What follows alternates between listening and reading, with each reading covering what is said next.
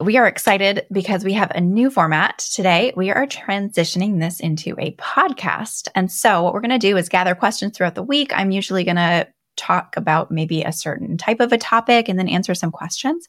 And Allison, you are going to make me go deeper on those questions. Let's do it. Our topic today, the thing that people really wanted to know initially was about career gaps and how to sort of message career gaps. And I think that's a really important topic because almost nobody has a totally linear career, and also things happen in people's lives. It also is totally appropriate to take some time for yourself, especially kind of after school and things like that. I wish I had traveled. I wish I had gone someplace and saw something and done something a little bit differently. But then there's a challenge of how do you message that, or if you take a break to care for a family member, be a parent, things like that. So I know in other industries that can be challenging, but it's very challenging in biotech because people leave the bench and then employers figure you're rusty and you don't have like the skills anymore, or you can't pipette, like you've forgotten how. So it's challenging. And I think it's something that people worry about. Yeah, I agree with that. I do think that we're seeing more of a shift towards understanding that life happens, things happen, pandemics happen, people lose their jobs. I mean, the expectation that people now have a 30-year career, that there's no gaps in employment, I think has radically shifted. So I do think that there's a little bit more fear on the candidate side that is necessarily warranted, because I think more hiring managers are understanding of what happens. So to set the stage, it's definitely something to consider. You want to have good messaging, but it's not going to stop you from getting a job at this stage. Absolutely not. And I think along those same lines are career shifts also. I think we can talk about messaging for both of those things. Partly we have to stay positive in our messaging. So what I hear a lot of people come into my office hours, for instance, and say are kind of painting themselves in a negative light. Like, well, I don't have XYZ skill, or I did take a break, and saying it in sort of a way that sounds negative when it doesn't have to be negative. And in fact, we can absolutely message that. It's a marketing problem. It's just, how do you market yourself and how do you make that sound exciting? So let's do a few examples. I was thinking about, taking a career gap, maybe to travel. That's something that some of our earlier stage candidates have done. If I came into an interview, Allison, and you asked me about my career gap, I would say something along the lines of, I had an adventure and it really opened my eyes to what the world has to offer. And it made me so excited to come back and make an impact. Yes, you took a break, but what did you learn? Well, also we live in a global economy, right? So, I wanted to experience other cultures. I wanted to expand my worldview. Those are all positive things. Now, on a personal note, and I am not, as many people here know, I am not a scientist. So I'm an operations person. But I did that actually. So I actually got my master's degree and graduated in 2008, 2009, which was a terrible time to try to get a job. So I did take advantage of a program where I was able to go to Australia and I was able to work over there. But it's a very cool visa program. I'm happy to give people more information if it even still exists. But the way I messaged it when I came back, because I was very concerned, was there wasn't an opportunity for me at the time. So I decided to go expand my horizons. I took advantage of where I knew I could find work. Maybe it wasn't exactly in line with what my initial goals had been, but it was a really good opportunity that I wouldn't have had otherwise. So there are ways to, navigate those challenges. And then it's an interesting talking point. But if you make it positive, people are like, oh, well, what'd you do? Like, oh, I did this thing. Mm-hmm. And now those are positive examples, right? We're talking about traveling. We're talking about doing something cool. There's a lot of reasons why, unfortunately, people take time off and it's negative. And it's very hard to spin I was a caregiver as a positive thing, because it's not easy. It's really challenging. So what if it's something that's not positive? Yeah, it is more challenging, but you probably learned something during that time. And I think that's really the way to spin it around and say, I was a caregiver for a family member. Let's say it was an aging parent. Let's say it was a child. Either way, you have to take that time, and that is important time. But what were the skills you learned? You probably learned deeply organization skills for the household. You learned a whole new aspect of budgeting, of finances, things like that maybe if you're going into a scientific role, you can think about, well, I was never exposed to budgeting previously, and I really had to take that into account. And I think about that in terms of budgeting for projects now. And I'm really interested in making sure that I understand the budgets for our different R&D programs so that I can make sure that I'm maximizing those. Those sorts of transferable skills, you don't know those until you have to live them. I would also say what's interesting is, I was just reading that the Merriam-Webster dictionary, word of the year is authentic. So just be authentic. Just I love that. Explain what your reasoning was for, whatever the gap in employment is to the extent that you want to. And then also be authentic about why you're excited about this opportunity now. Have you spent time thinking oh, I'm so excited to get back into this because X, Y, and Z? Share your authentic self, because that's really, even according to the dictionary, what everyone wants to hear about. And I always say biotechs are made up of human beings, and you may really resonate with someone else's human experience. So if you're authentic and you bring your full self and your experience, they may go, oh my gosh, the same thing happened to me. Or they may really deeply connect with you in that interview process. And you wouldn't have had that opportunity to connect if you hadn't ever brought that story, that authentic self. So it is a challenge, but it's a challenge in that we just need to figure out for each job, what are the transferable skills that you could bring while you sort of tell your story. Yeah, the pandemic taught us one thing. It's that people now have a much deeper understanding that work life is really not separate. Those two things are very entwined. And sometimes life takes over. Sometimes work takes over. And it's that balancing act. Everyone understands that. Just to caveat all of this, you do not need to share personal details during an interview if you don't want to. And in fact, there are some things you shouldn't share. So if you ever want to go deeper on that, come into the Slack community. We can talk about what you should and shouldn't share in an interview. But what's in the past and what you did in those breaks and things like that, that's usually fair game. You don't need to give specifics, though, if it's not pertinent to the job or if you think it might hurt your chances at landing the job. So just to caveat all of that. We have gotten quite a few questions in the past week or so about salaries. And I think people are really wondering where they can even find salary information.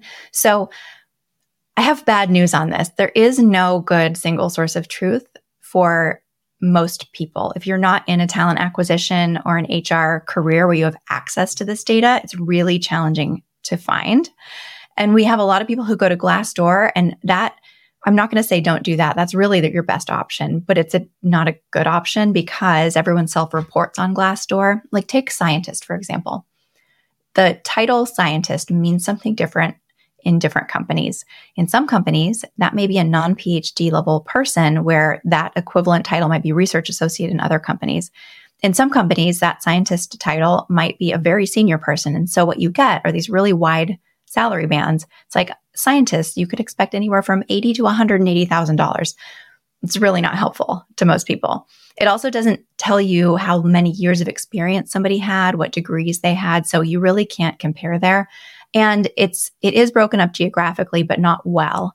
So again, even in different parts of San Francisco, for instance, you'll see different salaries. Allison, were you surprised that Glassdoor is a bad option, or have you heard that before? A big thing is that when people self-report their salaries, a lot of times they're not taking into account the benefits as well. There's total comp and there's salary. So that's another thing to think about. And that's something that sometimes the salary number might be lower, but your benefits are so awesome that, if you're not making total comp. So yes, I've definitely heard that before to answer your question. Yeah.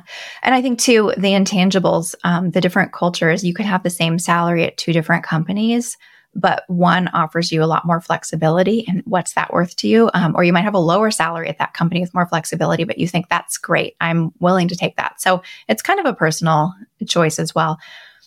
I always think for individuals, the best thing you can do is to get really deep into your LinkedIn network. Now, this doesn't happen overnight, but if you have been diligent about building your LinkedIn network, like I tell people to do, then when you do go to apply for jobs, maybe in a new area, you will be able to reach out to folks that are in your network that are in similar roles and ask about their experience. You don't want to just come out and say, what are you making?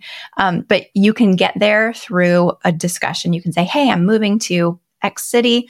I'm going to start, I'm looking for scientist roles. I see that you're a scientist there. Could you tell me about your experience? Do you have any tips, tricks for me? And sort of 5 or 6 messages in, maybe you get down to the compensation question. Because another thing to think about, and we have seen this, people will accept a job offer without having researched the area. And so then they are just shocked by how expensive it is to live in Cambridge or Boston. And they realize they're going to have to live way far out of the city because the rents are just so much more than wherever they were coming from. You have to do your own research as well. Like before you accept a salary for anything, do your research by talking to people on LinkedIn, but also think about what do you need to live a life that you're comfortable with? And those numbers have to align. There's some good calculators online that will tell you the difference in cost of living. But to Allison's point, it's not just dollars. It's also what your creature comforts are. If you're moving from a less expensive area and you're used to having a house with a yard because you have dogs and you want to have a walkable neighborhood, knowing that while the cost of living may be one thing between areas, if you want that in Boston, you're going to be paying an extreme premium, or you're going to be living really, really far out of the city and your commute time is going to be impacted. So there's so many considerations there. Not every city has great public transportation. So if you are coming from a place with great public transportation, you may find that now you're looking at a car, paying for parking. I remember when I took a city job, I was shocked at how expensive parking was and if it's not covered by the company, that's coming out of your paycheck. So there's a lot of factors to think about. Yeah. So this is a huge non-answer to this question. But I think it really depends. I think it's going to come down to your network. And the other thing is that in our accelerator program, if you do want to go deeper with us, we have some of these tools. So we're able to actually look up some salary bands. Now, again, this does not take into account all of the things we just mentioned about commuting and whether you want a yard and all of these things, but it will at least give you an idea. We are able to access those HR tools that give us a deeper understanding into the salaries in different areas. So that's something we're happy to share with folks in our accelerator community. One thing I see online, people are really frustrated by, they have the initial phone screen with a recruiter or with an interviewer. They have an interview. They go down the path and no one is being transparent about what the numbers are. So when is it appropriate to say like, hey, I really need to know, like, before we go down this entire interview path, when can I even ask about, is this in line with my salary expectations? Yeah, I just flip it right around. If I were a candidate, I would give my salary expectations within the first call with that recruiter because the recruiter knows what the bands are. And I'm always so appreciative when a candidate's really upfront about that. And they say, hey, I've done my research and this is what I'm looking for in my next move. And then it can be a more candid conversation. Let's say the salary band for a scientist in Boston is around 120,000 midpoint. So if they come in and they say, well, I'm looking for 150,000, and I know that's outside of the range of the job, it's a much easier jumping off point. There are so many considerations when we actually go to make an offer. So it's hard for us at that first conversation to give a firm number, but we can definitely chat about it if you're outside of the range. And that is so impactful for candidates because it lets you opt out or in really early in the process. And it also is helpful for the company because if we're getting that feedback early on and we get that from several candidates, it's a nice opportunity to say, hey, maybe the market's moved here. Maybe we need to bring in a comp expert for the whole company to see where things are. And we've done that before with our clients too. It's very common to renegotiate sort of the internal comp of companies. So share it, be transparent. You don't have to, again, going back to what you do and do not need to share in interviews, you never need to share your current comp or any past compensation numbers, but you can share what you're looking for. Yeah, that's great advice.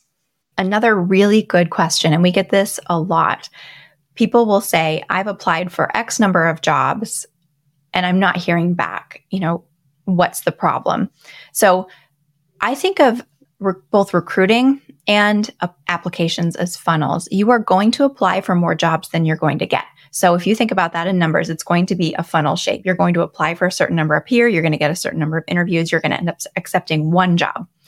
So what do you want that funnel to look like? And in recruiting, it's the same way. When we start recruiting, we expect a certain number of applicants and we funnel down to the person we actually hire.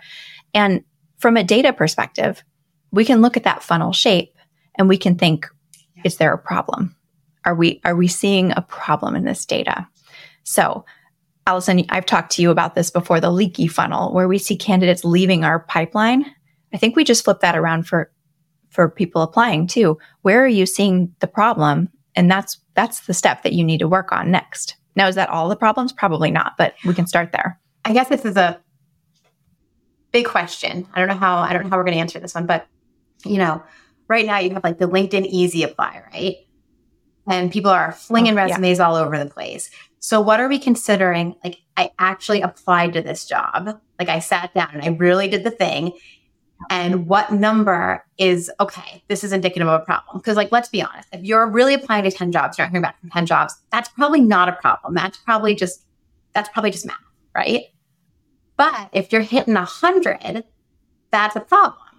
But if you're hitting 100 on the easy apply, I don't know that the same metrics apply, because that's kind of like just throwing a net out and saying whatever happens, happens. So what are your thoughts around that? I know it's a very convoluted way of asking what's the metric for when there's a problem, but there's kind of a couple factors.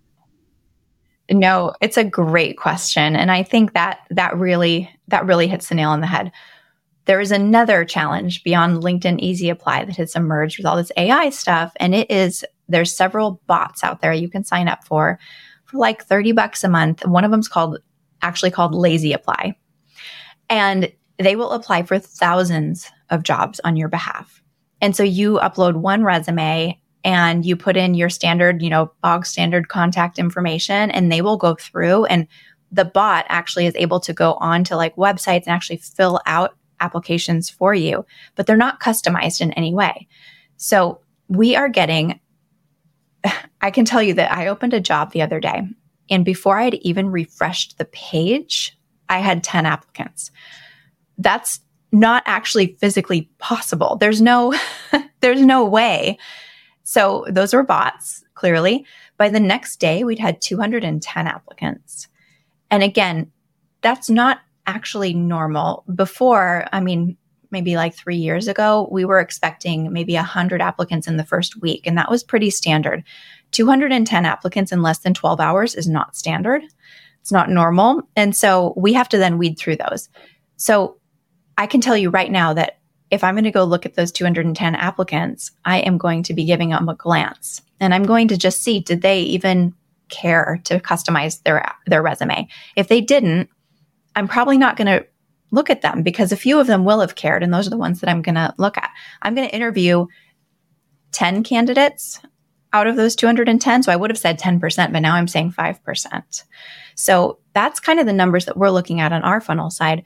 So if you sit down and you follow our methods and you customize your resume and you do it for jobs you know that you are excited about, and this isn't a big, lengthy process. The way we teach it, our framework is very simple. So once you have your standard resume, it's really a matter of customizing it for the job description. And our template's a little bit ugly. It's very simple. So it's not like a pretty picture. It's none of that. It is meant for applicant tracking systems, and it is meant for when a recruiter opens it up, the very first thing they see is why you are perfect for the job. It's one sentence. It's just like, hey, it's me.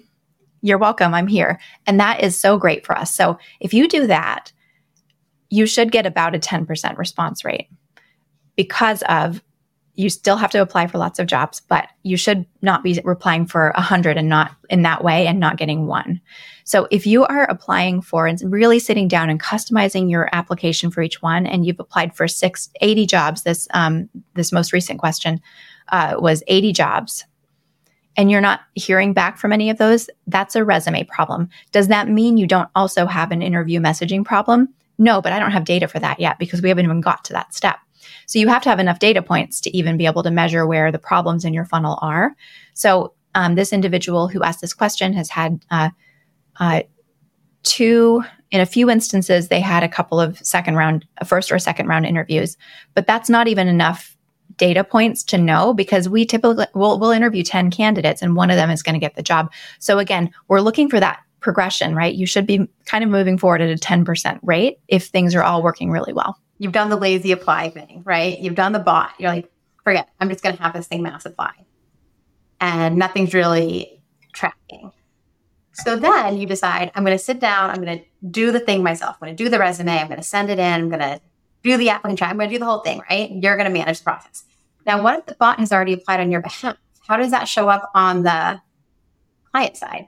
Ooh, that's a great question. I hadn't even thought about that. You're already in the system and you're probably already rejected. And so you're updating a rejected application. They're never going to see that again. Huge concern. So That is really huge concern. And what's interesting is that with these applicant tracking systems, we can also see, we have a full history of a candidate. So if I were to open up a candidate application, I'll be able to see all the jobs they've applied to below. And if they've applied to 15 different jobs, that is going to indicate that they're indiscriminate, that are all different, right? Unless I have 15 of the exact same type of job for different clients open, which is rare, I'm going to look at that candidate and think, okay, they're easy applying, they're bot applying. Okay, now let's put people's minds at ease though. Sometimes we have people say, hey, I applied, but I reworked my resume. It's much stronger. Can I reapply with this? Is that like, no, it's too late? Is that like, yes, but reach out directly to the hiring manager? Yeah, so that's a really good question. And we've been workshopping that a little bit in the accelerator program because some folks have come in having already applied and we've reworked the resume and they're like, oh, I really would rather this resume go into the system, which is fair. And so what we teach is to work in conjunction with your applications by networking on LinkedIn.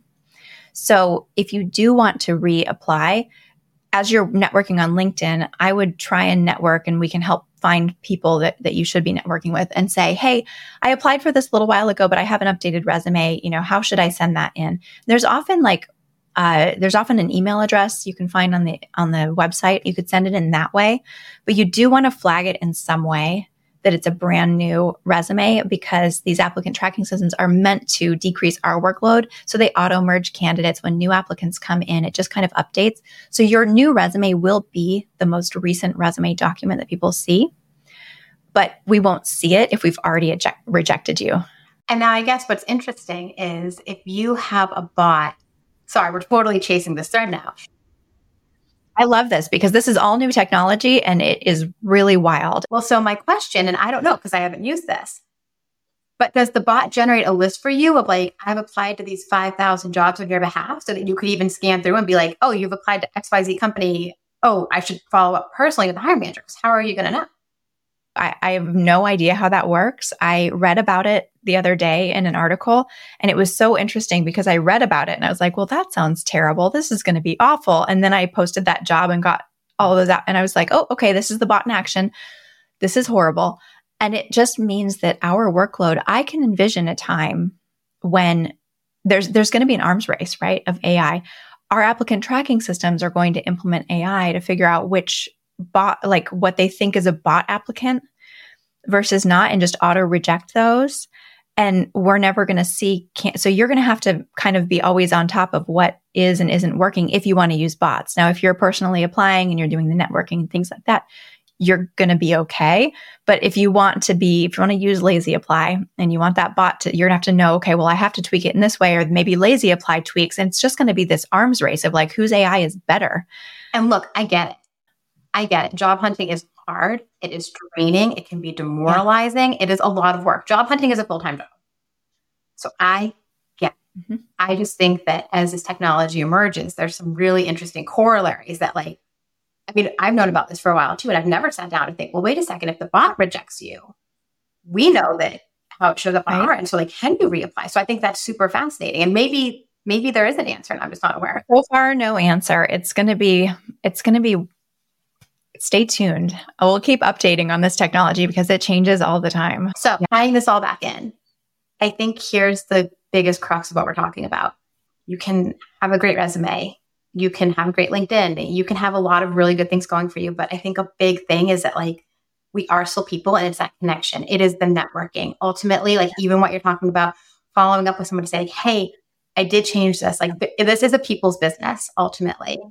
And so I think honing those networking skills, and someone the other day brought up imposter syndrome. And I have thought so much about this so deeply this year on so many different levels. And what I've come out learning is that every single person in the world has it. And it's just, as soon as you accept that even people who you would never, ever think have imposter syndrome, it all just gets easier. And you have really nothing to lose. Most people are so generous and kind with their time too. People actually love to help other people. And I think that is something that we're not always, we feel bad asking. We feel like we're taking someone's time and energy, and it's all in how you ask. And so one networking tip when you are thinking about, I want to apply to this company. This company looks really cool. Follow them on LinkedIn. Set up a job alert for the types of jobs that you are interested in. And then go and look at their employees. And you can do that right on their page on LinkedIn and start to link in with those employees. And as you do, send them a note. Don't just hit connect and go away. Send that personalized note, which you can only do, you can do it on your phone, but there's multiple clicks more. But if you're on the desktop version of LinkedIn, it presents right away when you go to connect. It says, do you want to send a personalized note? The answer is always yes. It's always yes. And send a little note and say, hey, I think your company looks really cool. I'm thinking about applying to a job there. How do you like your work? How do you like it there? What's your day-to-day like? Another one that people really like to hear is, hey, your job title sounds really cool. It sounds something I'm really interested in. Would you have 15 minutes to kind of talk me through how you got there? Yeah. I think that's really, I think it's really valuable. And I've talked to tons of people who I'm like, yeah, sure, happy to, chat you through this and whatever. Absolutely. I think that's great. And people want to do that. They want to be mentors. There's a huge dopamine hit when you actually feel like you're doing something good for someone else. I also went to a networking event the other day in person, and it was for people who are looking for jobs. It was like a job networking event. And the people who actually went and then came up to me and engaged with me, they really stick with me. Like, I'm still chatting to some of those people. I'm still helping them work through some things. I've got a couple calls scheduled this week to kind of talk through like different careers and different steps I would do, because I was like, well, you guys cared enough to take the time to come to this thing and talk to me. And now we have that personal connection. So sometimes you just can't discount going to a couple of these networking events, and a lot of them are free. There's a ton. I mean, depending on how close you are to a major city, that I will say can be a caveat. But there's also virtual events, and we try to put those in the collaboratory Slack room as I see them come up, because sometimes the virtual networking events are great as well. And we're a spread out world, so might as well attend them. All really good advice. Thank you for chatting with me about this, Allison. I think this is really valuable stuff. And we get these questions kind of over and over because we know they're top of mind for people. And so hopefully this helps get the word out a little bit. If you are interested in chatting with us, asking these sorts of questions, you can pop into our free Slack group. And we're always happy to engage there. And then your question might end up on this. Also, I have a column that I write for Biospace called Career Coach. And some of the questions end up there as well, where I kind of elaborate a little bit more. So if imprint is more your thing, you can head over to Biospace and look for the Career Coach column. It's a monthly. And we have another podcast, which is called Building Biotechs. That is for more of our recruiting work. But we talk about career paths there. It is fascinating to follow our guests' career journeys. And they almost all have imposter syndrome as well. So just know that they are impressive people. No one just was born knowing what they know, right? Everyone had help along the way. Everyone had pitfalls. Most people have had at least one massive failure. And then you kind of grow and learn from that. And those people are so willing to share their stories, which is awesome. So, but yeah, definitely send us your questions, because it's super helpful to know what people actually want to hear about. All right. That's all for this time. See you next week.